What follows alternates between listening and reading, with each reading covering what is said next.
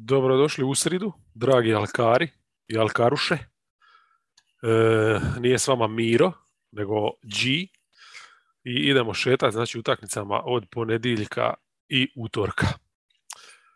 Nećemo početi sa, naravno, onom glavnom temom, idemo redom. Znači, malo kasnije Sunsi Warriorsi, za početak Magic Sixers. Je neko malo hladni tuš, ali šta se može, jel? Moramo ih proći sve. Nema se puno šta reći o nekima, a pogotovo recimo o ovoj. Znači, tu smo imali očekivano nekakvu dominaciju Sixersa u prvom poluvremenu, u drugome Orlando je čak izazvato, i to kako? Naravno, sličnim jednim načinom kako i mnoge ekipe u NBA u zadnje vrijeme pokušavaju se vratiti u igru, znači 2-3 zonom. Sad, je li ta zona koliko toliko funkcionirala, je li ona bila razlog za to, jer su Sixersi jednostavno igrali totalno nezainteresirano to drugo poluvrijeme, to mu zaključite sami, ali u svakom slučaju do obruča nisu dolazili, loše šuteve su uzimali, kako utakmica odmicala, znači igrali su sve više na silu, sve usporenije, bez kretanja, bez spacinga. U biti, baš podsjećali su me na klasičnu neku završnicu Sixersa kad Embiid i Simmons pokušavaju nešto kombinirati, samo što ovdje sa Simmonsa nema.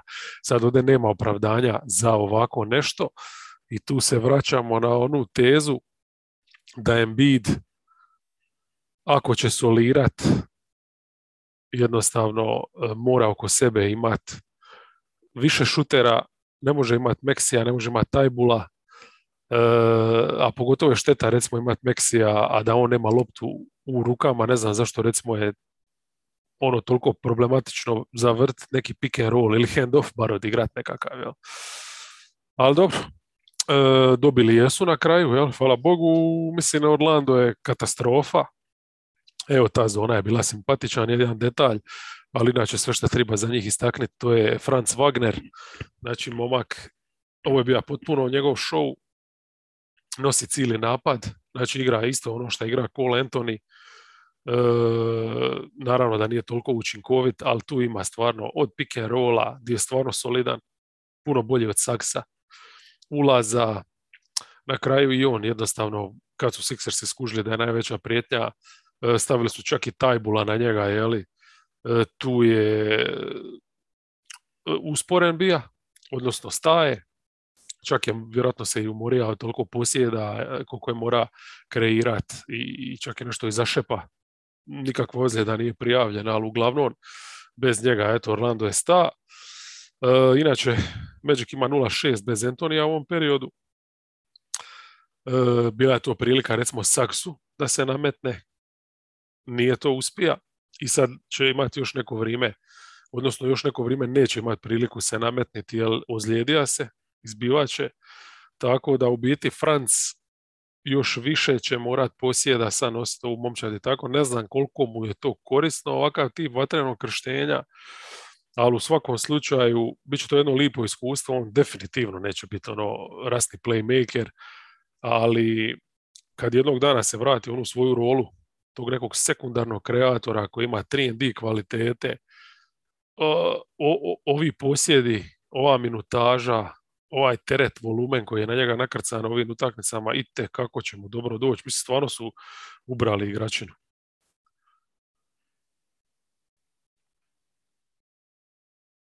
Idemo na bitku u Miamiju od koje nije bilo ništa. Znači, ovo je ona utakmica podcrtana u kalendaru. Denver dolazi, Heat, osveta i za poraz i za razbijanje Markifa Morisa. Na kraju jedno veliko ništa, jer Jimmy je bio na odmoru, vjerovatno da ne riskiraju da se tuče, jer Jimmy ne može nego u kost. Hero je i dalje out, znači nije obični odmor u pitanju, očito je malo taj njegov stres, whole body experience stres ozbiljniji nego što se čini kad pročitaš takvu dijagnozu. Uglavnom, Miami slabašan, Znači, oslabljen u svakom slučaju, mislim i Denver je oslabljen, ali Denver je dobija prije očekivanog Jokaru i ova izgleda kada nije ni trenutka propustija, razvalija ih. Do poluvremena je to bilo gotovo, nevjerojatno. Znači, kako je nadigra Adebaja, to je strava bila. Uz to, recimo, mislim da sad već može se čak razmišljati o tome da rečenica Jokić kao all D kandidat, bar za treću petorku, uopće ne zvuči kao nešto ono, kao ruganje, nego to je stvarno u ovom trenutku činjenica. Znači šta je ovdje bilo super kod Denvera, sad ga mogu ostaviti komotno, bar u ovim nekim match-upovima, čak ispod obruča, kao klasičnog rim protektora, klasičnu peticu, ne znam je li dobija na vertikalnosti i skočnosti i šta, kao da je djeluje, ali u svakom slučaju je toliko moćan, toliko relativno pokretan, da odrađuje to, odrađuje. Kažem, možda ne u svakom match-upu, ali ovakva momčad koja ima i manjak šutera i centra koji nije takav neki stretch igrač, ovdje je to funkcioniralo. Funkcioniralo je sjajno. Znači, oni su doslovno oduzeli Miami u obruč. Ideja je bila jednostavno dati im tu polu distancu, nek rade s nje šta hoće.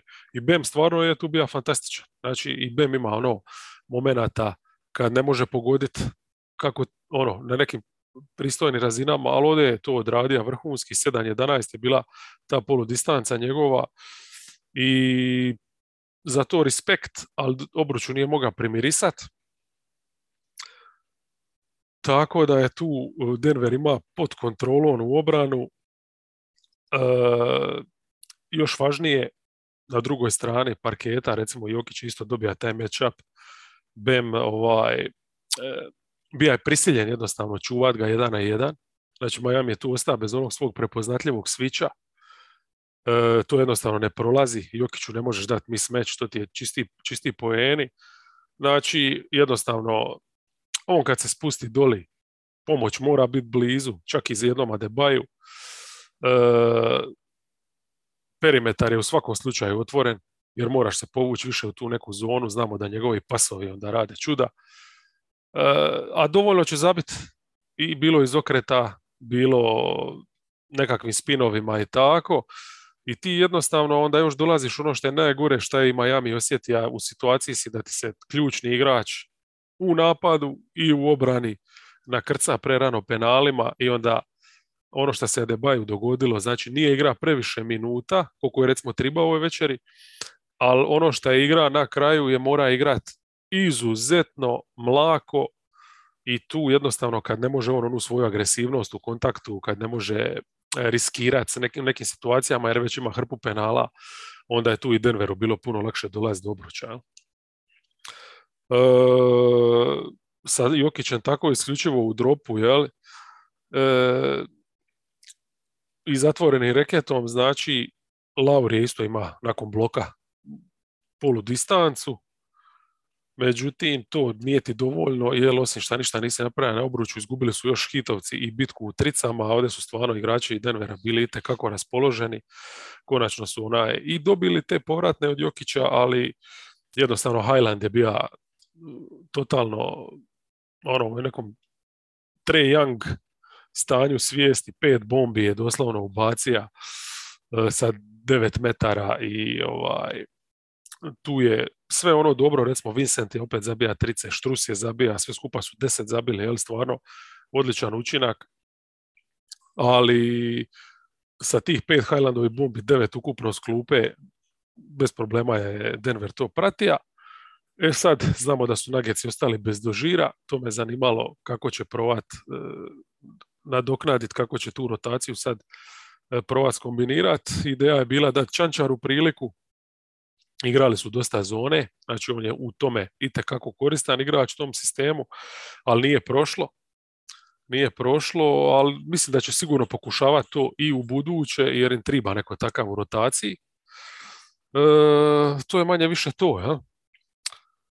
Da je Duncan Robinson bio možda malo drugčije raspoložen, Miami bi bio možda veća prijetnja, a ovako vrtili su se oko plus 20 cijelo vrijeme i ništa od neke spektakularne utakmice mi nismo imali prilike vidjeti.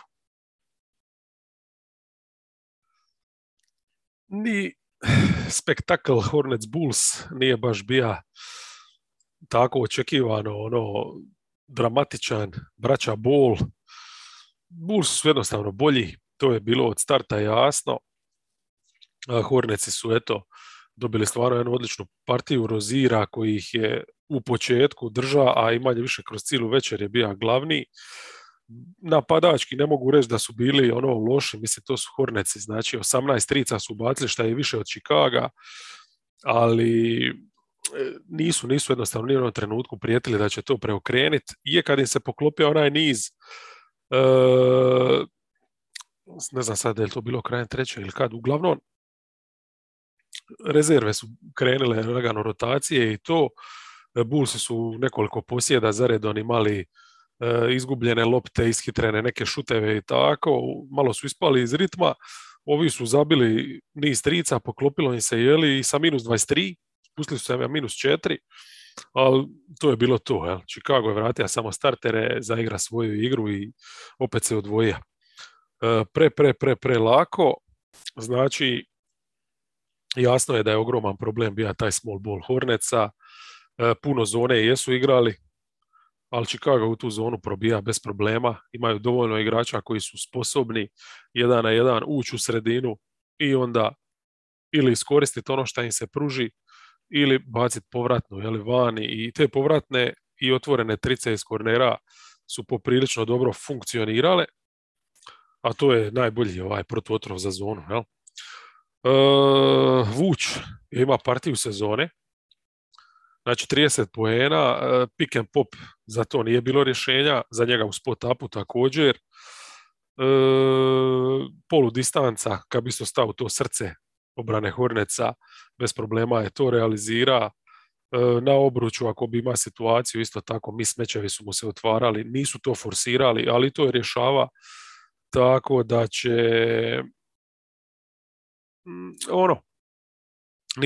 ima je baš jednostavnu situaciju. Evo recimo Hornetsi su, ja mislim da su čak startali sa Richardson, baš možda zato da bi Vuča držali dalje od obruča, ali to je potpuno nebitno bilo, jer on ga je onako izrešeta licem košu i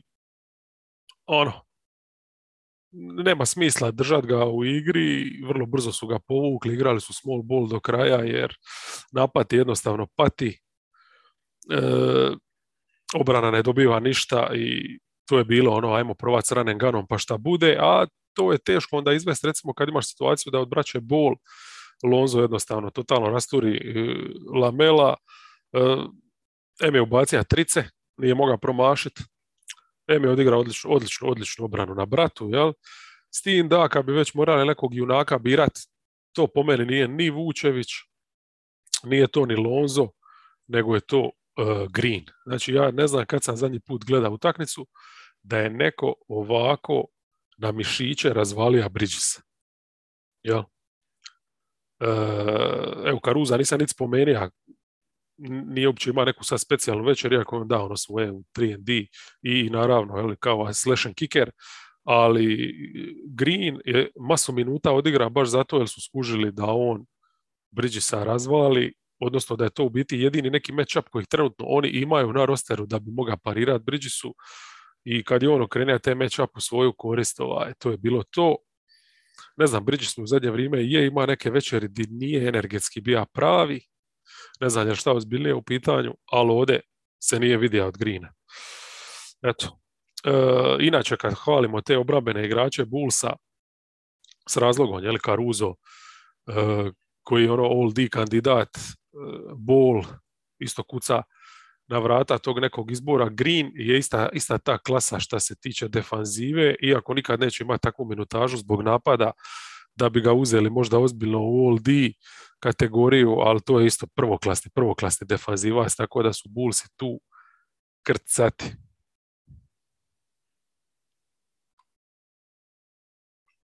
Do duše, neće uvijek imati takav matchup, takvu obranu, koju mogu ovako rasturiti, da sa 3 igrača praktički i tricama, da ti ne treba taj peti na parketu da išta u napadu koristi, osim tu i tamo postavi blok. ali u svakom slučaju treba ga istakniti. Idemo dalje, Thunder kod Rocketsa. Znači, treća pobjeda u nizu Rocketsa, sličan recept koji je ove prethodne dvije. Jedino što je ovdje recimo falilo je neki učinak klupe. Nisu dobili onu seriju trica koja radi jednu lipu razliku za završnicu, ali starteri su im bili sasvim dovoljni. Znači, opet je Wood bio u jednom match-upu gdje je mogao potpuno dominirati. Nakon što je recimo taj small ball Hornets, on je bio najbolje visoki na parketu, sad je razvalija na sličan način, znači kombinaciju trica, te skočnosti, lobova, atleticizma općenito, i ovaj Thunder koji je pokušao igrati sa ovom svojom postavom Bazley, Robinson, Earl. Kasnije oni su toliko nemoćni bili da je Robi dobar dio utakmice glumija centra i tako. Što se tiče Wooda, ne samo to u napadu da je bio glavni igrač, nego i u obrani. Znači, kako se pobjede gomilaju, kako njima taj neki puls defanzivni raste, sve više djeluju ovako kao ozbiljna ekipa, i on je recimo ovdje u obrani dobar bio u situacijama jer su uglavnom svičali svaki pick and roll sa SGA-om i na Sheju je ostaja bez problema i pokazao je recimo ono što smo još u biti što smo u Detroitu možda zadnji put i gledali, da je on koristan i na tom dijelu parketa zbog te svoje sposobnosti da prati bekove. Jel? Tako da kad mu je stalo, to je stvarno jedan zanimljiv 3&D igrač u najgorem slučaju, a ovako zbog tog atleticizma i rješenja koje ima, naravno čovjek sposoban biti ozbiljna opcija napadačka kroz koju može zavrtiti napad. Jel?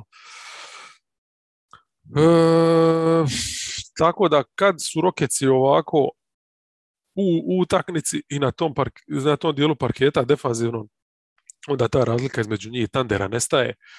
Talenta imaju više, svakako više opcija, a sad kad eto i voljni moment se izjednačija, mogu dobiti ovako relativno laganu utakmicu. Gordon, ne treba ništa reći, znači ovo nije bila neka specijalna večer, ali stvarno kad god je tribalo, rutinski, solidan na oba kraja parketa. Znači njegova ta obrana nije nešto, ali kao profesionalac je ogroman plus u odnosu na one minute kad imaš dva klinca koja ni ne zna igrati obranu, niti se trude. Porter je sve bolji u pick and rollu, znači oni Wood sad već imaju neku kemiju. I to je to. Evo recimo Garrison Matthews opet je ubacio 5 trica i nije mi jasno kad će ti scouti NBA skužiti da recimo čovjek kad je u korneru sam, da ga ne treba pustiti da kampira, nego da bekšu, ali nekoga treba tamo braniti, jer ne može promašiti. Jel? I još veći detalj, recimo, koji bi trebao biti u tom scouting reportu, kad sljedeći neko bude igra s Rocketsima, je bazirajmo napad tako da napadamo preko strane na kojoj je Matthews. Jel? Probajmo tamo nekako ga uvaliti u te mismeće. Jer znamo još iz doba Wizardsa lani da je tip totalna rupetina u obrani. Ali evo, sad je zadnje ove 3 utakmice Rocketsima zlata vridio i već je isplatio sve što su uložili u njega. Nekog moram istaknuti još, što je Tate. Znači isto kao što sam ovo malo prije pohvalio Greena kao neko koji je u stanju se Hrvatska Bridgeson. Ovdje je ista stvar, znači Dort je naišao na sebi ravnoga, još jednu topovsku kuglu, baš zanimljiva bitka između njih dvojice. I to je to. Shea je igra dobru utakmicu, iako su ga svojim switchom malo usporili. Gidi, sad je ovo zanimljiv, recimo taj detalj, znači Gidi ovaj jedan period kad Shea nije igra, pokazao je stvarno tu neku playmakersku kvalitetu i ovdje on s loptom recimo nije stvarno loš. Ali ogroman problem je Gidi u spot-upu. Ne znam iz kojeg razloga recimo ovdje nije te spot-up situacije zva novi pick and roll ili pokuša ući u sredinu i to odlučiva se uglavnom za skok šut i to je katastrofalno bilo, to je takva količina cigli, jednostavno to nisu mogli preživjeti, njegov nikakav učinak iz spot-upa, s tim da onda znači i od spomenute te centarske linije pod navodnike Bazley i Jeremiah Robinson Earl 0-8 su dobili isto trica. Tako da jako loša partija. Mislim da je uskoro revanš, pa ćemo vidjeti hoće li šta mijenjati ili će ostati pri ovoj postavi. Pacersi kod Wolvesa na drugoj večeri back to backa. To je bilo za očekivat, recimo, jedno gaženje od strane Minnesota, ali Minnesota je, znači, nakon Beverlya ovdje nije imala ni Vanderbilta, izgubili su tu lipu svoju kemiju. Tako da, ajmo reći, to je nekakva šansa možda bila Pacersima, ali ni oni nisu bili kompletni, znači nije bilo Turnera, sad ne znam, stvar odmora ili čega. Uglavnom, došli su i startali sa Sabonisom na petici i što je najgore od svega, preživjeli su i dobar dio večeri su igrali vrlo solidnu obranu. Znači, dosta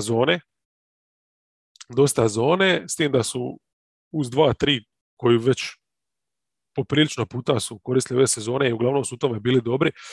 Znači, uz 2-3 bacali su ovu klasiku, gdje je Sabonis u zoni, a njegov igrač na perimetru, u ovom slučaju Minnesota je Vanderbiltov izostanak išla pokrit sa Okogijem nesretnim i tu su dobili te neke šihte onda za Sabonisa, odnosno dosta posjeda gdje on moga kampirati u sredini, tući se, igrat libera praktički i ne izlaziti na Okogija, tako da su taj reket dosta zatvorili, ali recimo bilo je i situacija gdje su sa Sabonisom izlazili vani, znači raditi i pressing na piku, i recimo bilo je situacija kad je Sabonis bio taj koji je Townsa direktno čuva 1-1 i pokriva ga je bez problema, odnosno pratija ga je i na perimetar ako treba, tako da su stvarno igrali sve i svašta, ali poanta je da su to igrali baš onako aktivno, s pulsom. I opet kažem, da je Minnesota bila kompletna, to je ništa ne bi značilo, a ovako previše su ostavili i oni prostora Indijani da ostane tu u igri. Mislim, dva takva igrača koja su tako dobro zaokružila njihovu petorku, ko što su Beverly i Vanderbilt, i sad odjednom igraš sa Princeom i sa Okogijem. To je kaša. Towns je svoju kvotu zabija 32 točno, i to uglavnom već po običaju, napadajući tu sredinu, koristeći stvarno sve te mismečeve, ali dosta su ga stiskali, isto tako riskirali, slali pomoć, izgubio je i puno lopti i nije mogao zabiti tricu, nije ni imao puno prostora, znači tu su svjesno, ajmo reći, nećemo ti dati te šuteve, nećemo ti dati ni da se spustiš baš u reket, ali eto, ono kad ima situaciju u postu, pa da na njemu ostane, ne znam, u masu situacija, Brogdon, to je zabija bez problema. Tu se Indijana kockala, na kraju to je bilo ok, ako kad ti neko zabije 32, znaš, to ne zvuči sjajno, ali mislim jednostavno imali su previše, bez obzira što eto, na neki način su ovoga držali pod kontrolom. Mislim, D'Angelo opet odigra odličnu partiju, i u obrani i sa loptom u rukama sjajan je bio kao playmaker, zabija je pristojnu količinu poena. Edwards nije forsira previše, bio je u trećoj ključan kad su napravili taj neki run koji je dobro došao na kraju. Ima onu kombinaciju i par trica u njegovom stilu, gdje pimpla i potegne preko obrane, znači neki hit check, i to je to, odmah znaš da će sljedeći napad i sljedeća takva i tako vjerovatno dogod ne promaš, možda je to neki dogovor interni. U obrani su meni te njegove reakcije još bolje bile, znači stvarno kad imaš recimo taj neki pick and roll, da ako sad D'Angelo radi pritisak na loptu, actually, ako je Towns u stanju isto tako izaći, ne samo znači za udvojiti, nego izaći dovoljno i pokrit prostor, i onda imaš Edwardsa kao na nekom helpu sposobnoga i zatvoriti svog čovjeka u korneru, ali prije svega ubaci u sredinu, zatvoriti leđa, on je u tome odličan i kako dobro čita ta dodavanja, ne znam koliko puta je već prisjekao ove sezone tako loptu i započeo tranziciju. Tako da taj njegov razvoj defanzivni mi se sviđa čak i više nego ovaj napadački, ali ono, ide prema kompletnom igraču, nema šta. I opet, ako je iko ključan igrač, to je opet bio Naz, koji je onako junački odigra i završnicu protiv Sixersa i ovdje isto, tamo se opet izletio zbog penala van, znači to je njegov jedan taj problem, to lamatanje rukama kojeg se očito neće tako skoro riješiti, ali Reed kao treći igrač nikakav minus nije u napadu, ovdje u obrani pristojno se moga gurati, jeli, sa Sabason, ali ono najvažnije, znači kad su počeli igrati pick and roll, znači to je opet stavljaš Sabonisa u takvu neku situaciju, kako će on to braniti, odnosno sa Reedom je to i pick and popa bilo, ali čak i pick and rolla, znači jednostavno tu su baš lakoćom dolazili do dobrih situacija i poena. Tako da napad bez većih problema, obrana isto vrlo solidna, uglavnom drop, s tim da su ignorirali ime Konela na perimetru, pa su imali čovjeka uvijek klipa onako još jednog u reketu dodatno. McConnell je starta kako nije bilo ovoga Turnera, tako da su igrali svojevrsni small ball. Pacersi, sa njim Holidayom, Brogdonom ili Leverom oko Sabonisa. Mislim, Okogi je dobro stisa Brogdona, ali Brogdon je neku, opet je došao do neke svoje pristojne kvote, iako se namučio za svaki poen, ali Lever izgledalo je da je dobro ušao u utakmicu, ali poslije su to bile čiste cigle, nije, mislim, situacije haklerske, jednostavno poludistanca i koja ti je ostavljena iz driblinga, relativno povoljan matchup, ništa. Dobruća nije mogao, ali ovi neki skok šutevi čak i dobri, ništa mu nije moglo ući. Tako da, to je bio problem normalno i te minute bez Sabonisa, eto, na centru ovi ostali, to je bila katastrofa. Jackson je ušao u prvome i ekspresno su napravili +7 Wolvesi. Jackson više onda nije ulazio u drugome, u toj šihti kad su rezerve krenule, dali su šansu Bitadzeu i ista stvar -8, odnosno +8 za Minnesota. Tako da Reed ih je u biti i jednog i drugog sredio, ali oni su prespori, pogotovo Bitadze, ali jednostavno Jackson nije imao čovjeka svoga, Reed bi bio vani na perimetru, a Jackson je igrač za na loptu, odličan. I ovako, kad bi ovi sjurili se u taj prostor, reakcije su tu bile poprilično problematične. To je to što se tiče ove utakmice. Ne trebamo dalje se tu zadržavati.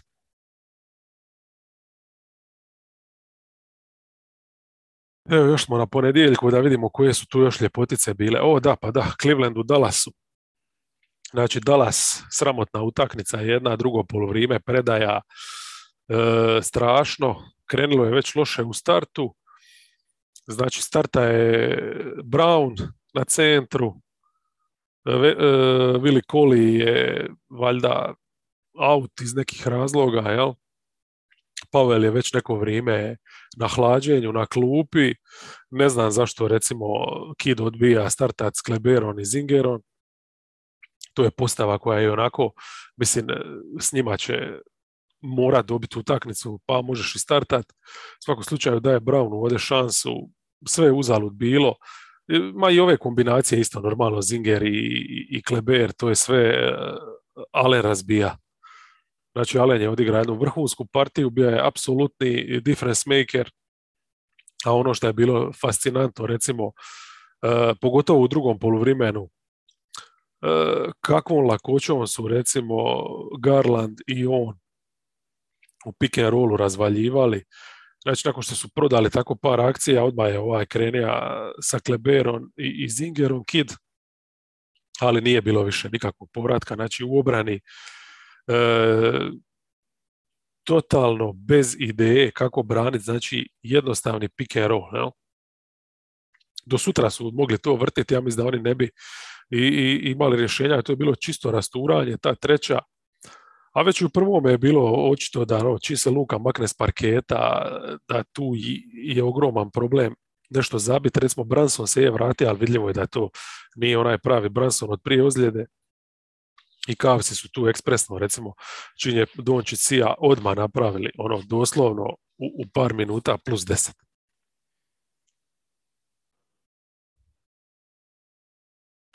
Sljedeći, recimo, Wizardsi gostovali u San Antonio, evo recimo nakon spomenutog Dallasa koje su razvalili, baš energijom, bili su prava ekipa, ovdje protiv San Antonija, ni traga te energije, do duše, mislim, nisu igrali back to back, provjerio sam, ali su mi djelovali baš ko back to back, pošto mi je dosta svježa ta utakmica protiv Dallasa bila, čak sam to išao gledat, kao normalno da ne mogu ponoviti. Mislim, nisu oni čak toliko ni grozni bili napadački, ali jednostavno obruč nikako nisu mogli braniti. Znači, u početku je to izgledalo ok, biti kako si očekivao nekako, Washington je bolja ekipa, odrađuju to, i imaju šta im triba, i podkošeni na perimetru i tako dalje, a onda sredina treće gašenje. Jel? I sad, istina, da su Spursi izbacili ih malo iz ritma, recimo, previše su stvarno svičali do te treće četvrtine i to nikakve koristi, to nikakvog smisla nije imalo. I zaigrali su zonu. Konačno su nešto pokušali i s tom zonom, ok, možemo sad opravdati recimo to da si izbacio napad Washingtona iz ritma donekle. Ali ne može se opravdati da na drugoj strani, znači, nemaš jednostavno nikakvog rješenja u reketu. 13-20 je realizacija San Antonija u drugom poluvremenu na obruču, a 11-19 iz one zone, ajmo reći to zona floater, do slobodnih bacanja. Znači, Pop je nešto prilagođava se, znači, uz tu zonu. Ono što je sljedeće napravio je što je odmah maknuo s parketa Bates Diopa, nije mi jasno zašto taj uopće i starta, i ima jedan hrabri potez, stavio recimo malog Prima na parket. Nakon njega je stavio i Walkera i to je ta nekakva kombinacija gdje onda Keldon ide na 4, imaš ta 3 beka vani, i to je sad nekakav small ball i sad bi čovjek očekivao, to je to, sad imaš Walker, White, Mari, sad će trice to šibati to, međutim oni nisu ni pokušavali trice, to je njihov stil, jednostavno samo 4 su bacili u drugom poluvremenu. Ne, ono što su oni dobili tom širinom, to je bio taj slash, dribble drive, i stvarno su bili raspoloženi, Mari standardno, a znači non stop, on može cijelu večer slash and kickat, ali White katovima i s loptom, ali pogotovo bez lopte, totalno je razvalio u obranu Wizardsa. Puno više prostora, recimo onda bilo je za pick and roll, Mari Pueltel. Mislim, oni su solidni bili cijelu večer, ali pogotovo u tom drugom poluvremenu. I tako da u biti, ne znam šta reći, gledam Gefforda, kako se jednostavno kasnije ne može do zraka doći, Kuzma nigdi, valjda jedna takva utakmica. Kakvu znaju oni u zadnje vrijeme odigrati tako energetski krepanu. I jednostavno ne možeš dozvoliti si da momčad koja nije šuterska, koja te ne može kazniti s tricama, a da im ti ovoliko prostora daš u sredini. Trez i Trez je isto bio jako loš, samo da provjerim je li igra uopće Bertans, ali ako je, jako kratko je igra. Nije bitno. U svakom slučaju Wizards, eto, nakon stvarno ne dobre predstave, ovakav loš dojam baš ostave. A gle, možda jednostavno nije lako po tom Teksasu se smucati ovoliko dugo, ali pogotovo što si iz Washingtona.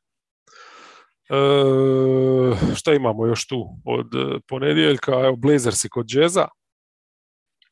A mislim, jadni Blazersi, baš mi je žao. Znači, 3 dana nakon što su ih Warriorsi razbili, morali su se opet suočiti sa stvarnošću protiv Jazza. Znači, još jedan match-up gdje oni nemaju teoretske šanse obraniti se. Sve je bilo jasno odmah. Znači, ako ostaneš u dropu, Mitchell i Conley mogu šta hoće nakon pika, jer niko ne može na njima raditi pritisak. Ako izađu vani sa Nurkićem, to je lob Goberu, a ovo je bilo smiješno. Znači, birali su uglavnom ovo drugo, jel?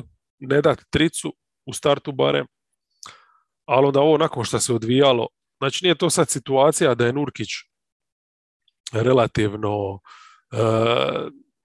blizu nekog reketa pa da može zatvoriti, ako ništa drugo, bar ne znam,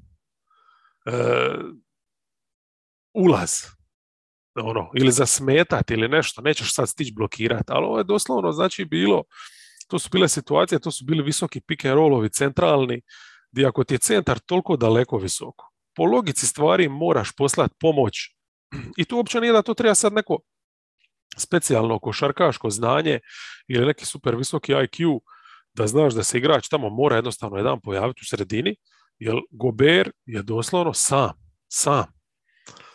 Ne, to je nešto nevjerojatno. Zato, ako niste i nemate volje gledati Blazers i Jazz takvu utakmicu, što potpuno razumijem, ali dajte pogledajte samo tu prvu četvrtinu i to kako su reagirali Blazersi na taj pick and roll sa Nurkićem u situaciji gdje on ide.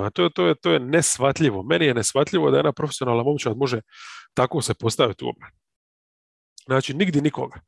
Jedino mi je tu nekakvo logično objašnjenje bilo da je Billups ima ideju, ok, ako pošaljemo pomoć, ostaće korneri otvoreni, u njima su Bogdanović i Ingles, ajmo igrati na postotke, veća je šansa da će Gober ta 3 koraka do obruča sam sebi spotakniti nogu ili da će lopta mu ispast, pa ajmo igrati se nada da će se to dogoditi. Ja?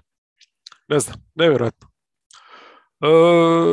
Sreća njihova, eto, baš što se tiče tog prvog dijela, da Jazzeri nisu mogli zabiti tricu, pa su kao držali se tu, jel, napadački to nije loše toliko izgledalo. Mali Simons je opet vuka, rastura je s klupe, ta uloga Gunnera mu očito paše, znači našli su potencijalno stvarno jednog 6. igrača zanimljivog. Dame je podbacija, potpuno nebitno, jel? Jer napad je bio dobar. Stvarno je bio dobar, ali mislim jasno da za ovakav Jazz to nije dovoljno. I uglavnom taj drugi dio, jel, kad su Jazzu počele i trice upadat, to je bio apsolutni kraj, raspad sistema i gaženje. Starta je Snell, Pavela nema, jel? U trećoj je starta Little, čisto da imaju neku energiju, ali nema veze, bez obzira što Jazz recimo sa stvarno ovom postavom, znači bez O'Neala doslovno nema nikog na perimetru ko može tu smetat. Oni su čak i ovakvi kilavi obrambeno za Portland utvrda za ovo što su oni izvodili defanziv. Šta imamo tu sad? Pelicans kod Clippersa. Pa, dobro, ovdje su Pelicansi imali sad i sreće, to što su Clippersi i toliko tanki trenutno i šta su bili još tanji, jer druga već je back to backa, pa nije igra Morris, pa su doslovno imali samo Zua i ove ostale petice i onda se ponovilo ono od prije par tjedana iz New Orleansa kad je Valanciunas tricama razvalija zubca, tad mu je strpa 5, opet mu je strpa 5, znači je mogao samo širiti ruke, čak je na kraju počeo izlaziti na njega, ali uzalud. 7 ih je ubacija, 2 su bile, ja mislim, i baki, ali potpuno nebitno, ali kad ti Jonas Valanciunas ubaci 7 trica, to je to. Utakmica tako izgledala je da je gotova vrlo rano, jeli? Ali nisu se Clippersi predavali, znači opet je Bledsoe bio onako stvarno solidan, energetski, George, Jackson, ok, ubasili su stvarno dovoljno, ali nisu energetski mogli biti na ovoj razini, jel? Opet su pukli pred kraj, jednostavno pre malo tijela, a Pelicansi, znači uz takvu partiju Valanciunasa su stvarno opet dobili od Jonesa i Harta, čak ne samo defanzivno, koliko all round dobre partije. Znači ovdje je ideja isto izuzetno mi se svidjela. Znači u zadnjoj utakmici u New Orleansu Jones je bija na Georgeu najveći dio večeri, a ovdje je preuzeo Jacksona od starta, znači da dužinom smeta na piku. A Hart je dobija zaduženje gnjavit Georgea, više ga ovako napadat u driblingu, nego što se on može gurat, realno nije ni to, na onome njegovom fadeawayu, ali nebitno, možda nisu, znači sad toliko defanzivno oni bili bitni koliko je napad, eto, šta zbog tih trica Valanciunasa i općenito su dovoljno ubacili trica, šta zbog te energije gdje su se prošetavali kroz reket, jel centri, eto, tili ne tili, morali su izaći, a oni su jednostavno ubacili ih, koristili to i ubacivali se i 48 poena su imali na kraju na obruču naspram 26 Clippersa, isto to je ogromna razlika. Katovima recimo opet mali Jones odličan je bio, Ingram dosta situacija je ima gdje nije čak ni iša na onu svoju polu distancu, koliko baš na čiste ulaze na obruč, i onda na kraju recimo Jonas počeo se spuštati isto i u post-up i zabijati 1-1. Tako da stvarno odlična utakmica. Jonas ipak junak ne samo zbog tih trica, nego recimo ako bi obrambeno i mora istaknuti najbolji segment igre Pelicansa, to nisu bili ovi 1-1 vanjski igrači, nego baš Valanciunas koji je mogao cijelu večer u dropu mirno igrati i onda kasnije Hernan Gomez s njim. Znači imaš zaštićen obruč, jel vidite sa trozubcen, Zu i Baka, Hartenstein jednostavno ne mogu izazvati. Prelako je braniti takvu rotaciju. No? I ostaje nam, jel to ponedjeljka sve? Je, možemo na utorak. A to znači naravno da startamo sa utakmicom dana, ali Warriorsi kod Sunsa. Dobro je bilo. Spektakl neki veći je izostao, jer falilo je i Stefa iz jednog razloga i Bookera iz drugoga. Nadam se da će Books biti spreman za petak, iako hamstring ne znam. Nadam se da nije ništa ozbiljno u svakom slučaju, ali nema veze, već tamo za Božić to bi trebala biti prava utakmica. Mislim, nisu Warriors uopće toliko loše igrali koliko su Suns jednostavno predobri. Znači sve što su do sad pokazivali, ajmo reći na jednom relativno lakšem rasporedu, sad i kad je postao gust, oni nastavljaju igrati isto, oni su jednostavno stroj gdje ne znaš je li bolje to što igraju u obrani i u napadu. A sve se zna šta igraju, sve je vrlo jednostavno, ali jednostavno egzekucija je savršena. Kao 5 profesora su ova njihova startna petorka, a ovdje su dobili i odličnu klupu, za razliku od klupe Warriorsa koja nikako nije bila u ritmu, gdje oni su tražili kombinacije koje bi mogle nešto povući tako. Znači oni su ipak u nekoj fazi traženja, a Sunsi su kompletna momčad koja nakon ovog niza mislim da nam je dala do znanja da je vjerojatno na putu za još jedno finale gdje čekaju revanš sa Bucksima, jel? Di krenuti najbolje od početka, recimo, gdje je odmah bilo jasno, recimo, da Ayton je problem kojeg ne rješavaš sa Lunijem, a još ga manje rješavaš kad nemaš Lunija, jel, na parketu, ali jednostavno Warriorsi su eto u toj nekoj situaciji da moraju birati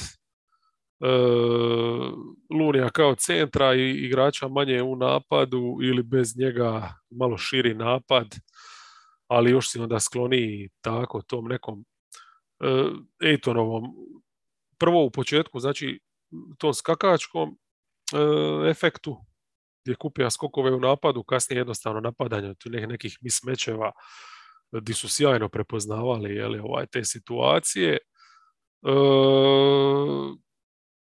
Opet s druge strane, Warriorsi luđačka partija Pula. Znači sva pažnja obrane Phoenixa bila je usmjerena na Stefa, logično. Pool je to iskoristio, zabija je te svoje skok šuteve i stvarno možeš samo uzvikniti majke ti mile, šta je ovo, mislim I love this game, jer nije normalno kad neko onako uđe u utakmicu, jel? I oni općenito, mislim da su imali 6-10 tricu u toj prvoj. Znači, totalno ludilo. Da su nastavili tim tempom, znači 24 trice bi upacili do kraja.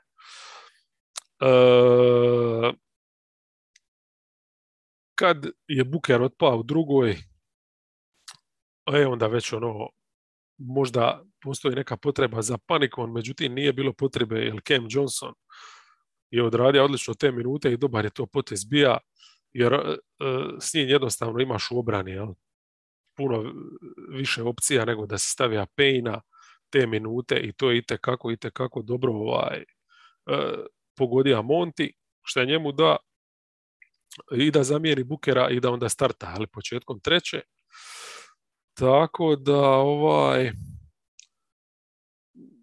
nije se uopće osjetilo, što je nevjerojatno, ali nije se osjetilo opet kada je prestao zbog te obrane i načina kako su udavili Stefa, odnosno udavija ga je respekt, moj lanjski igrač godine, defensive player of the year, jeli? Bridges, znači sve one kvalitete koje ima pokazao je ovdje, 1-1 je bio nevjerojatan. Pratiti Stefa i bez lopte, tako kako je on radio, jeli? I sa loptom, to malo ko može i itekako je zaslužan za tih 4-21, ali ne treba se zavaravati, nije to samo njegov učinak. Znači, nemoguće je Karija braniti da jedan čovjek to radi. Ovo je bio baš cijele momčadi podvig, jer oni su svaki taj blok koji je Stef bez lopte koristio da se otvori, svičali. Jer su znali da ne može Bridges toliko odrađivati i u tom sviču cijela ideja je bila, znači, jednostavno ne dati mu niti trenutka otvorenog prostora da se može namistiti, primiti loptu i šutiti. Odmah ima na sebi šutera i to je jednostavno, kad te neko cilju već ti ne da da u ritam uđeš ni s loptom u rukama, a ni bez lopte, to je stvarno, ne znam koliko to uopće ekipa u ligi može. Ali sam si mogu, zašto? Zato što nemaju lošeg defanzivca u rotaciji. Znači ti imaš Playa koji je relativno nizak, ali koji je dovoljno jak. I itekako zna dobro mlatarat rukama i izbiti loptu. Imaš centra koji je dovoljno pokretan da ostane, isprati beka bar dok ne stigne pomoć. Jel? I ova tri su interchangeable, blago rečeno. Booker je isto odličan, ali kasnije kad je ušao još Cam Johnson, ti si dobija tu još dodatnu dužinu. Tako da, fantastična partija, defanzivno prvenstveno Sunsa, izuzetan plan, izuzetno izvedeno i ono što mi se sviđa kod njih jednostavno, što oni su ko po špagi, imaju tu neku kemiju koju ti jednostavno moraš steći, koja se mora kaliti kroz bitke. Jel? Znači, kad i svičaš na tom bloku ili na piku s loptom, nije bitno, jel? Ali ti znači radiš to isključivo, uvijek imaš plan B. Nije to recimo šta neci rade, pa svičaš radi sviča i sad si sebe doveo u situaciju da imaš mismatch. Sam se sebe nisu dovodili u situaciju da imaju mismatch. Ako bi se i doveli u mismatch, a pogotovo na strani bez lopte, nikad nisu pustili Stefa da zavrti pick and roll, nego bi odmah radili sljedeći switch. Znači, igrači ne bi čekali da ih se stavi u situaciju da preuzimaju na lopti, preuzimali bi, odnosno switchali se bez lopte. I to je jednostavno mogu samo te ekipe koje su toliko uigrane, koje toliko dobro poznaju jedan drugoga, da to mogu odrađivati bez puno razmišljanja.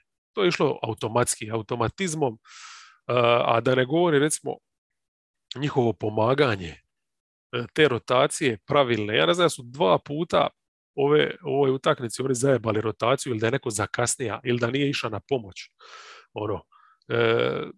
strašno kako dobro se kreću svi oni. To je baš jedan, kako god su stroj u napadu, tako su i stroj u obrani.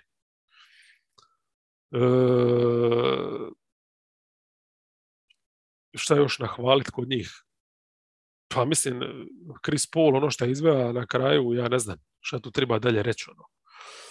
Warriorsi mi nisu jasni, recimo, da nisu napali sa nekakvim više pick and rollom, ranijim, centralnim, da je Steph ranije možda dobija neki blok kad tek dolazi u napad, da to nisu vrtili. Ili da nisu, recimo, u obrani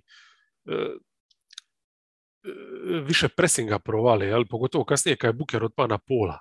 Oni su, kad su stali u zonu, a dosta su stvarno zonski igrali, jel u startu su, odnosno Sunsi su uvijek kaznili taj switch. Paul, Booker u početku, Ayton, znači previše tih igrača ima koji mogu kazniti switch, pa su odustali recimo toliko od toga u jednom dijelu utakmice, više su igrali zonu, ovi prelako ulaze u zonu i razbijaju to, uvijek imaju otvorenog šutera u korneru i normalno kad su ove utakmice koje treba dobiti, Jay Crowder igra tako, mislim, ne znam, on i Paul, to su dva takva kapetana, strava, ja ne znam, da sam Pet Riley, ja ne bi gleda Phoenix, jer plaka bi kad vidim šta Crowder donosi u ovoj ekipi i šta sam izgubio.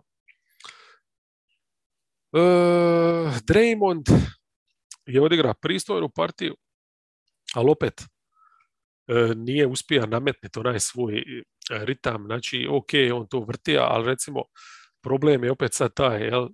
Ti njega moraš imati da bi on opravda svoje postojanje u napadu, on mora imati loptu, ne možeš znači Stefa izvlačiti na taj visoki pick and roll, jer Draymonda niko neće braniti i taj pick and roll će onda bi relativno lako nekako zaustaviti. Tu onda dolaziš, to je taj neki uvijek problem vječni Warriorsa. Draymond ga ove godine pokušava ispraviti donekle ne šutiranjem trica, nego jurišima na obruč, ali ništa nije mogao zabiti ovdje što se tiče tih ulaza. Slab je bio i u tranziciji, jednostavno nije bilo te one energije fanatične, što opet naravno možemo zahvaliti toj obrani Sunsa i njihove općenito obrani tranzicije koja je elitna.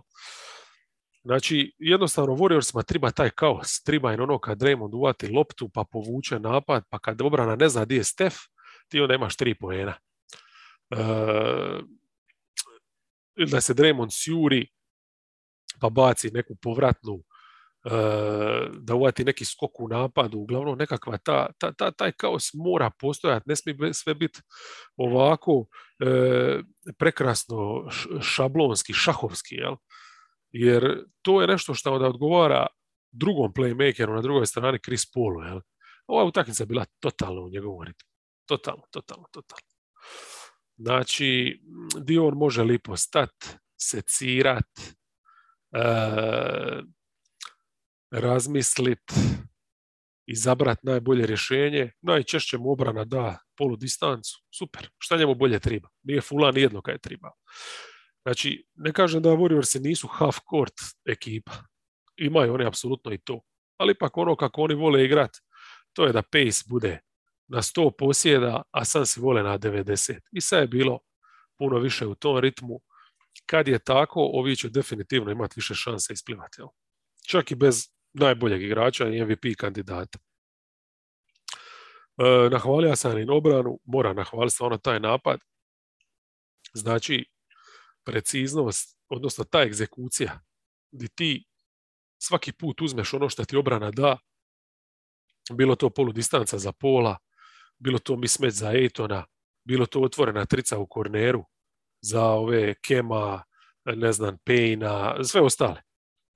I svaki put zabiješ. Jednostavno, nema rupa, egzekucija nevjerojatna. I to kako oni i u obrani i u napadu zrelo igraju, ovo je šampionski materijal, momčad. Šampionski. Mene su kupili i kogod su Warriorsi simpa i ludilo i super priča, moram priznati da navijam kad već Denver nije u stanju se složiti ove godine za njih, da osvoje, da odu do kraja zbog CP3-a. Di je ovakva partija bila u finalu protiv Bucksa?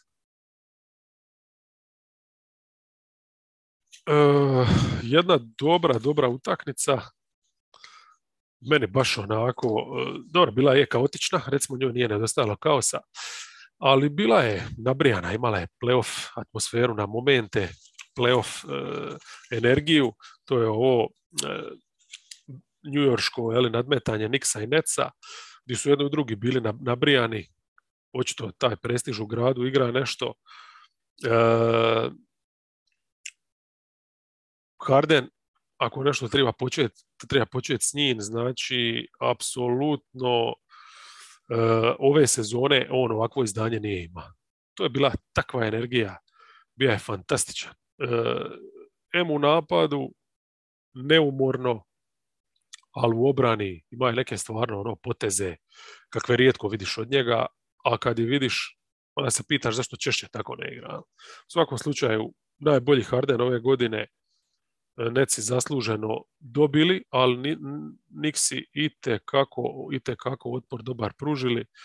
Znači, oni su dobili Rosea nazad i Rose je bio odličan. Odmah, standardno je sjajan bio to s klupe, a Burks, neće ga niko izbaciti iz petorke ako ovako nastave igrati. Znači, nije stvar tu samo tih trica zabijanja, nego obrana izuzetno čak za sad iznad prosječna, ali da ostane prosječan, New York je dobija sve što je treba. Quickly je donio svoju klasičnu igru, malo na lopti gnjavi, zabije koju tricu, njegovo zujanje, apsolutni plus, i Fournier zabija trice, za drugo i ne treba i ne služi praktički.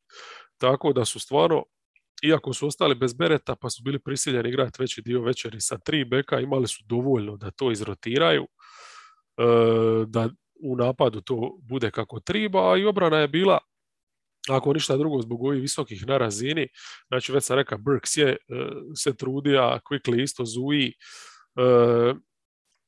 Randall apsolutno bio je u oba smjera totalno nabrijan, ali Noel, da je on sad možda igra više od 19 minuta, ali on zbog kolena očito je na nekom limitu, to bi bilo još bolje. Ovako, Robinson u dropu, znamo da je previše nepokretan, to je mali problem. Išli su igrati malo i sa Topinom i Randallom, nije to baš bilo idealno, ali ok.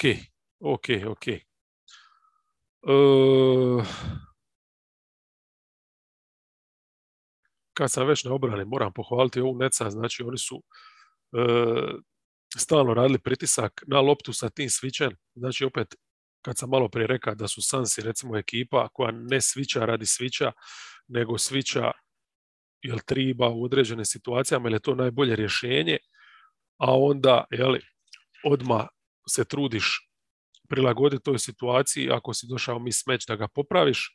Warriorsi ne idu tako daleko, nisu za to sposobni čitati neku tu širu sliku, ali ono za što su sposobni ovdje bili je, ako već svičaš, raditi pritisak. To je cijela poanta toga, da je stalno na lopti pritisak. Jel? Najbolje je kad neko sviča, pa je samo su zamilili pozicije, on i dalje stoji u pozi, ruke dignute, polučučanj, i šta čekaš? Mislim, šta se dobija s tim? Poanta sviča je napast čovjeka s loptom i dati mu da dribla, da traži rješenja. I Nece su bili fantastični ovdje s tim pritiskom.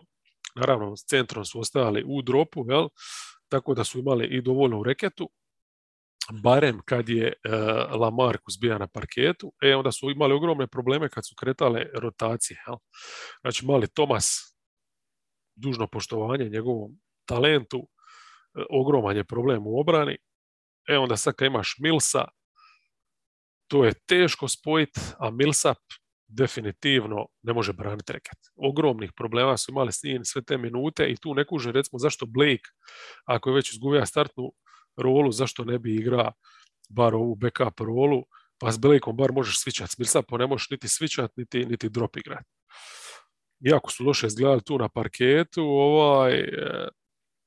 recimo, u nastavku, kad sad Harden i KD su lagano padali, pogotovo Harden normalno nije više mogao igrati onako furiozno.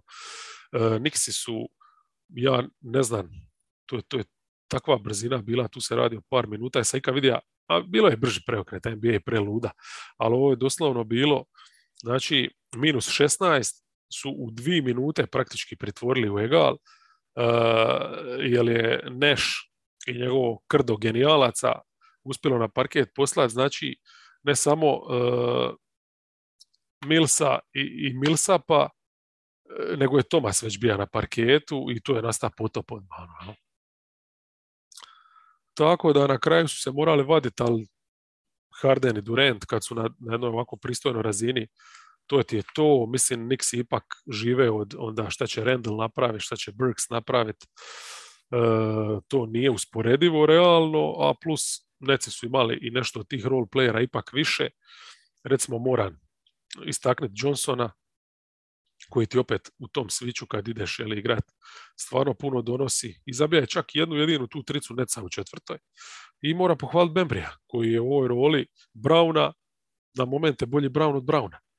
Brown se čak i vratio u rotaciju, ušao je s klupe, mislim da će tako biti do daljnjega. Jedan i drugi su stvarno odlični u tome šta rade. Jel?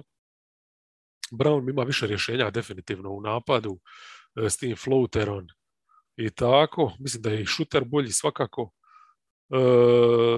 Ima i bolji vjerojatno dribling, ali što se tiče recimo dodavanja iz nekog short rola ili iz pokreta, iz kretanja, bacanja brzih pasova, tu su podjednako dobri u čitanju situacija i Bembry svakako s ovim katovima radi puno veći pritisak.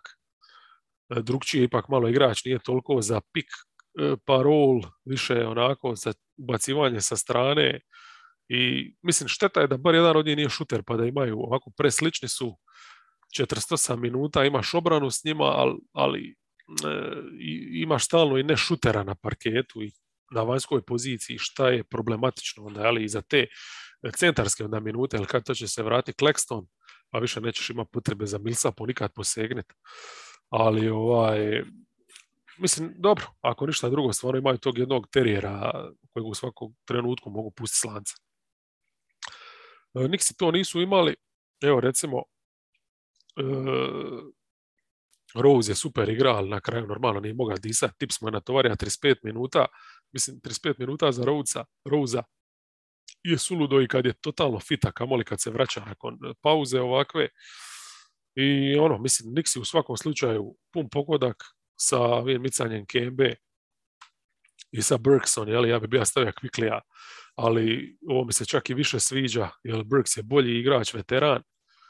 A šta se tiče Netsa, evo do daljnjega ti neki problemi će postojat, ali kad ovako dobro igraju obranu, to je to. U napadu će uvijek imati dovoljno, pogotovo ako Harden nastavi rast. Durant ostane na razini, ali obrana stvarno zna biti posebna i o njoj će itekako ovisiti. I ajmo sad jad na brzinu, znači ostale su na još 3 utakmice, imamo prvo gostovanje Grizzliesa kod Toronta, mislim ciglana nevjerojatna, jedne i druge ekipe, ali pogotovo Raptorsa, znači 26% za tricu su završili, 40% iz igre i jedva. Užasni su bili u toj prvoj četvrtini, znači ti gledaš obranu Memphisa najgoru u ligi, 30 od 30, jel? Gledaš tog Adamsa koji je nigdi, ne znam čemu služi uopće na parketu. Oni su gađali 8-23 i ubacili 18 poena u prvoj. Doma stvarno totalno nekako su zblesirani, valjda se nisu navikli na Kanadu. Mislim, Memphis kaže nije bio ništa bolji, ali su stvarno imali 3 košarkaša ovu večer na raspolaganju. Na kraju je ispalo da Ja ti fali, ali ne toliko koliko njima fale Anunobi i Trent. Znači ovdje je Bane odličan bio na ulazu, zabija je sve što mu se otvorilo, na kraju je zabija onu bitnu tricu, mada taj kraj nije uopće bio toliko dramatičan. Ne znam, 13 poena znači Bane u prvoj četvrtini, a onda poslije Jackson kroz cijelu večer stvarno dobar učinak. Trice su mu upadale, ako ga ideš zatvoriti na šutu, znači u stanju je spusti loptu napast, to je isto radija dobro. Post-upu je isto mogao napast te neke mismečeve, a bilo ih je dosta, ali su kažem, ovi su stvarno relativno sitni, znači imaš samo Ačuvu na pet koji onako nije pravi centar. Ono što je najbolje u biti bilo od cijele njegove te igre u napadu, uz trice, sljedeće što bi istaknija, znači to nisu ni ovi ulazi, ni taj post-up, ni ta efikasnost na obruču, iako je tu stvarno solidan. Koliko to što recimo kad ima Sijakama na sebi, iša je 1-1 uvijek i uvalja ga je u penale. Jel? 3 penala je već Sijakam imao u prvom poluvremenu, isključivo zbog njega. Brzo na početku, treće je uvatija četvrti penal, i to je na kraju ispalo problem ne toliko za Toronto koliko za Memphis, jer izvadili su njega van, izvadio je odmah Nurse i ovoga Mihajluka koji nije ubaciva trice, a ako ne ubaciva trice, mislim doslovno nema šta raditi na parketu, neatletičan onako, i onda stavija je Watanabea i Bentona maloga, i tu su dodali energije malo u obranu. Sad možeš već malo svičat, možeš udvojiti pa se ima koji rotirat. Watanabe je trenutno definitivno bolji obrambeno od Sijakama, iako je isti problem bija onda podkošen taj mismatch, ali još lakše Jacksonu bilo zabit. Ali uz energiju, ono što je Watanabe donija je trice, nevjerojatno. Mislim, konačno neko iz Toronta da uspija spojiti par trica, 8 poena je, i samo tako oni se vraćaju u egal, iako su imali čak, čini mi se, minus 17, jel? Ne znam, tako nešto je bilo u jednom periodu. To je bilo u drugoj negdje, minus 17, ali u svakom slučaju tako se Raptorsi vratili, ali drame nije bilo. Znači Van Vliet izgledalo je da se pojavija kad je ubacija nešto u toj drugoj četvrtini, ali ništa, mislim njega je Dillon Brooks udavija. Znači tu smo dobili tu konačno Brooksovu jednu dobru defanzivnu partiju, i to je taj treći igrač Memphisa koji je, ajmo reći, bija, kad bi top 3 igrača iz utakmice bira, bili bi definitivno Jackson, Bane i Brooks, isključivo zbog ove obrane, a uspija nešto i zabiti, tako da su stvarno imali puno. Šta reći, još su razbili Toronto u onom segmentu igre u kojem Toronto recimo razbija cijelu ligu, donekle se drži, to je taj skok u napadu, gdje imaju puno tih igrača koji, ako već nisi visok toliko na centru, imaš puno na ovim drugim pozicijama tih mišića, ali toga imaš sad sve manje kako si ostao bez prave rotacije, i 18 skokova je čak Memphis uvatija, što je nedopustivo jednostavno. Kad si ovoliko slab i sa kreatorima i sa šuterima, ali ne možeš još izgubiti tu skakačku bitku. Šta je još ovo? Mislim, utakmica lutrijskih ekipa, bolje je izbjeći gledat, ali kao fanatik moraš neke stvari čisto pratiti šta se događa. Recimo Zaire Williamsa nije bilo, znači za razliku od Morantovog izostanka, to je nešto što je potpuno nebitno, što možeš pokriti samo da pojačaš malo minutažu i krilima koje već imaš u rotaciji, ali naravno da Jenkins ne bija Jenkins, da ni ovdje ne koristi 10 ljudi, nevjerojatan je tip, jeli? Stavlja je Aldamu, maloga Rukija ovoga u rotaciju, jeli?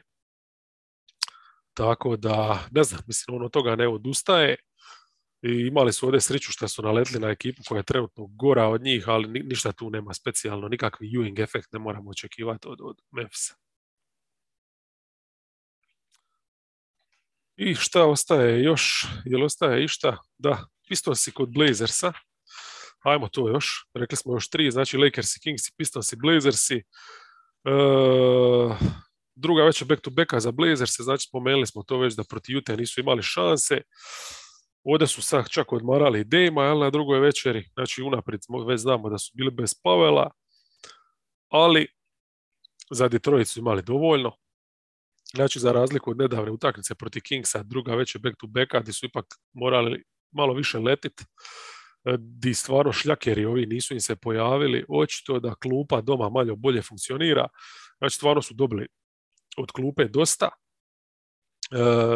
Kao starter Simons nije briljira, falija je on recimo na klupi, ali evo za Detroit dovoljno je bilo da Smith odigra te backup minute, ok, mislim, ništa, on nije NBA igrač, to je i dalje očito, ali ovdje je bio ok, Upadale su im trice, jel?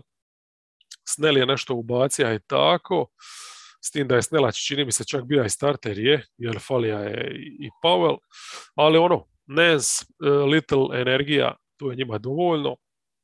U biti kad su počele upadati McLemore u trice, McLemore iskreno se je zaboravio da je uopće na ovom rosteru, to je bio kraj Pistonsa. Napad, eto, više nego dovoljan. CJ McCollum, daleko najbolji košarkaš na parketu, znači eto, čisto njega se tu ima vidjeti, Nurk solidan u 2-2 igri s njim. I to je to. Šta se Pistonsa tiče, mislim 26% iz trica, 9 ukupno, jel? Malo sam im pogledao te brojke, naravno da su najgora šuterska momčad u ligi, efektivno su na dnu. A što se tiče same trice imaju jedva 30%, a pucaju ih dosta, čak su iznad prosječni po količini koje uzimaju, šta onda naravno, jel? Tolika količina, ovakav učinak još gore za napad. Jedinu pozitivu, neku koju bi mogao istaknuti, je Cade, nakon par loših utakmica, ovdje ima dobar match-up, to znači da je jednostavno ima puno prostora na tom pick and rollu. Nurkić igra cijelo vrijeme u dropu, nisu ga htjeli puno zamarat. Nakon džeza i tog izlaženja besmislenoga, ovdje je čovjek lipo čuva reket, kupija skokove i to mu je bio cijeli posao i super. Cade-u su dali polu distancu, ovaj to iskoristio. Znači stvarno je zabija, veteranski to koristio, pokazao znači da taj talent ima. Ono što je ohrabrujuće bilo, recimo što je čak te neke 1-1 situacije bez pika konačno uspija riješiti, nešto napraviti i bez da dobije tu prednost koju donosi screen. Doduše da to je bilo sad uglavnom protiv takvih nevjerojatnih stopera kao što je CJ McCollum, ali šta je rekao Mao i noga u guzicu je korak naprijed. I još da se riješimo ove zadnje bijede, Lakersi kod Kingsa. Znači, Lakersi bez najboljeg čovjeka, kralj završava u protokolima zajonskih mudraca, ali 1/4 je ovdje bila dovoljna. Znači, prvo poluvrijeme, katastrofa. Znači, oni kilavi, nezainteresirani, klasični Lakersi ove godine, jel? Kingsi, jedna pozitivna stvar, znači puno Haliburtona i Holmesa, znači Holmes se vratio u akciju i odmah sreća u napadu imaš nešto vrtit. Znači bilo je tu i dosta Foxa, ali puno Haliburtona i to mi je bilo drago vidjeti. Najviše Haliburtona do sad od kad je Gentry se postavio za trenera. Znači samo podatak koji sve govori o pristupu Lakersa u prvom poluvremenu je da su primili 30 poena na obruču uz 80% realizacije su dozvolili, znači Kingsima. Holmes je imao lobove 5-5 u tim situacijama sa Tyreseom, jel? I onda Vogel nekog vraga ipak napravio na poluvremenu. Maka je mrtvog Jordana i stavio je Dwighta koji stvarno pokretan, aktivan. Znači nisu s njim sad zatvorili obruč, nego su ga koristili baš da radi taj pritisak na taj pik. Znači riskirali su to da se Holmes i njemu ubaci iza leđa, ali su beku oduzeli prostor, smanjili su mu opcije, jel?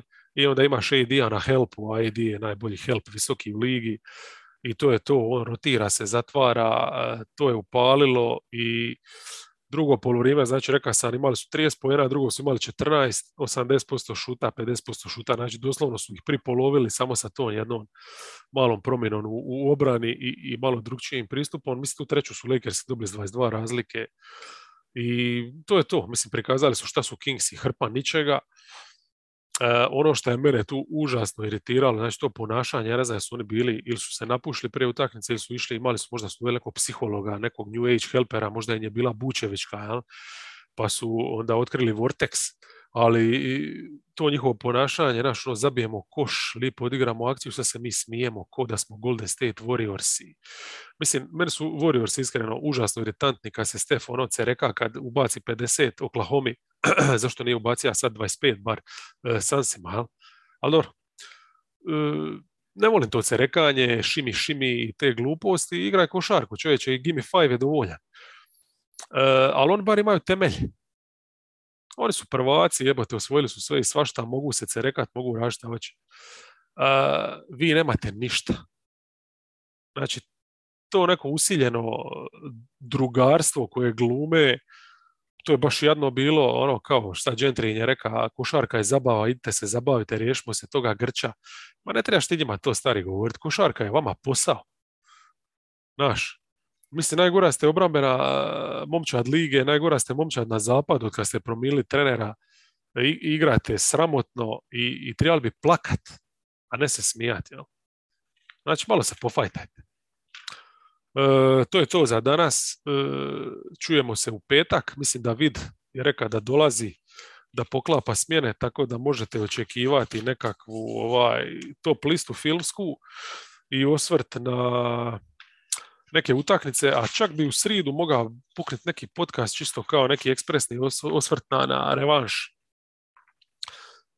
Warriorsa i Sunsa. Vidit ću. Mislim, ponedjeljak mi postao užasno problematičan. Zadnji podcast je bio sulud i kako sam još puka se dok sam popio onu čašu vina. Više na kraju uopće ne znam šta sam govorio. A da ne govorim da sam mora svog srednjoškolskog sina koji je teži od mene, ima skoro 90 kili i više. Mora sam ga nositi u sobu, spavati u ponoć i po, tako da ćemo tu morati neke promjene uvesti za Vankingse, ali to je taj proces. Trust the proces. Ostanite i dalje uz ove podcaste i gledajte košarku.